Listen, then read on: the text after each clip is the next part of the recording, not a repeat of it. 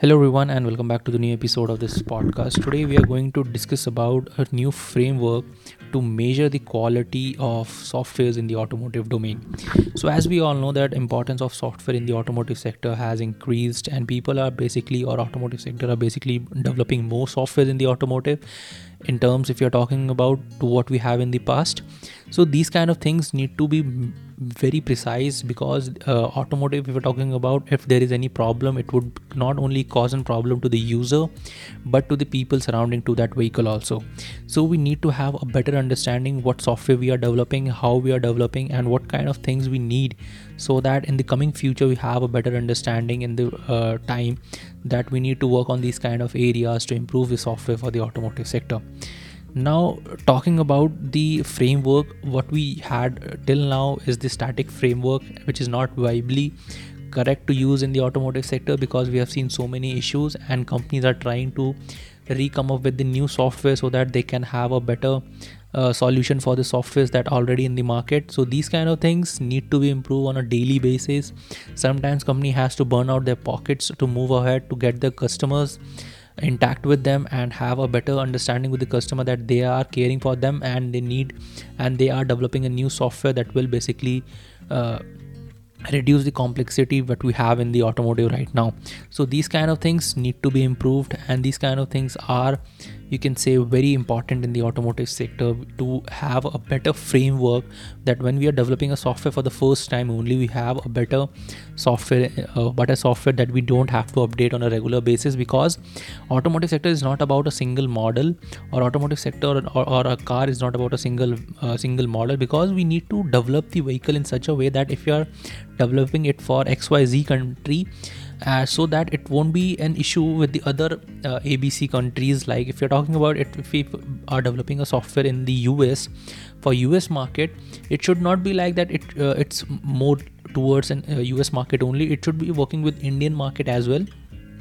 So we need to take care these kind of things while developing in software. So Bosch and Fraunhofer, these two companies have came up with a new framework. So we will first discuss about what are the requirement of this framework, what are the benefit of this framework, and how Bosch and Fraunhofer come up to this point. So talking about the quality evaluation, what we have right now in the, because of the trend being able to systematically evaluate, manage software quantity in a and is becoming more crucial. But unfortunately, in practice, still a large static approach of measurement quality in the automotive software can be found. So if you're talking about, for instance, the commonly you can say a problem that we have with the suppliers, that the supplier come up with the list of complex metrics with statistics statistic threshold to be fulfilled by the delivery source code. So this whole issue is around the source code. So narrowing down it to the source code is not an option, but we have to have a better picture what we are going to develop and how we are going to develop these kind of things. So we need to have a better understanding on the ecosystem as well. So these all kind of things, you say that there are few issues that Fraunhofer and Bosch find out, but what we need to have is their requirement. What is the requirement? First, we need to understand that stakeholder orientation, relevance, comprehensiveness, and flexibility and added value. So what are the requirements? First, we need to understand stakeholder orientation. Software quality must be defined and analyzed from the perspective of all the relevant stockholders or stakeholders in the software development process. So we need to get a better understanding on what software we are developing, how we are developing, and what are the stakeholders requirements. Suppose that some company is giving a contract to the other software development company. They need to basically understand what both the product manager need to understand what the company wants and how this company can fulfill. So the product manager should have a better clear you can say idea about what need to develop, how need to develop, and how it's going to help. So stakeholder orientation was missing. Relevance was missing in the model when we are developing this developing the software for the automotive sector. Comprehensiveness evaluation must go beyond the level of single software component to the level of the digitalization platform and mobility service, so that those software can be used by other also, and should not be only limited to the one kind of usage.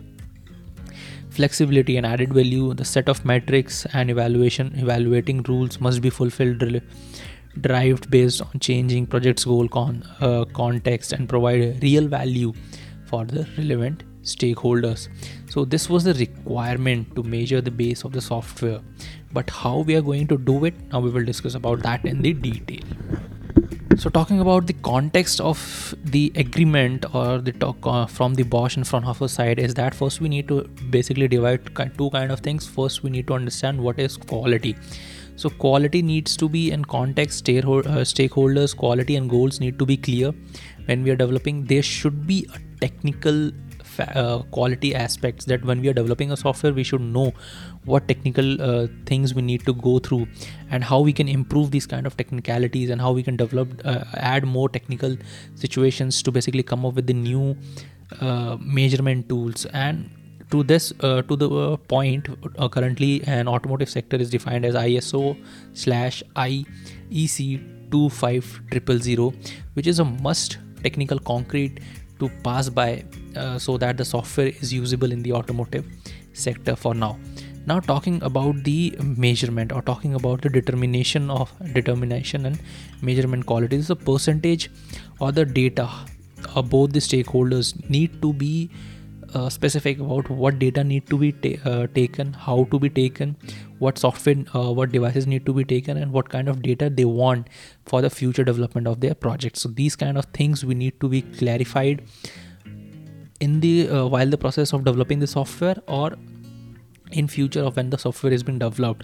So how we are going to collect the data, what data we are going to collect, is it going to be shareable with the client people, those who are using that vehicle, and what kind of data we are taking. So people should know that this kind of data are being tracked and how they are going to use, how companies are going to use. So it should have transparency, and these kind of things are very important in the automotive sector, because cybersecurity is a big issue if you're talking about in the mobile or telecommunication sector.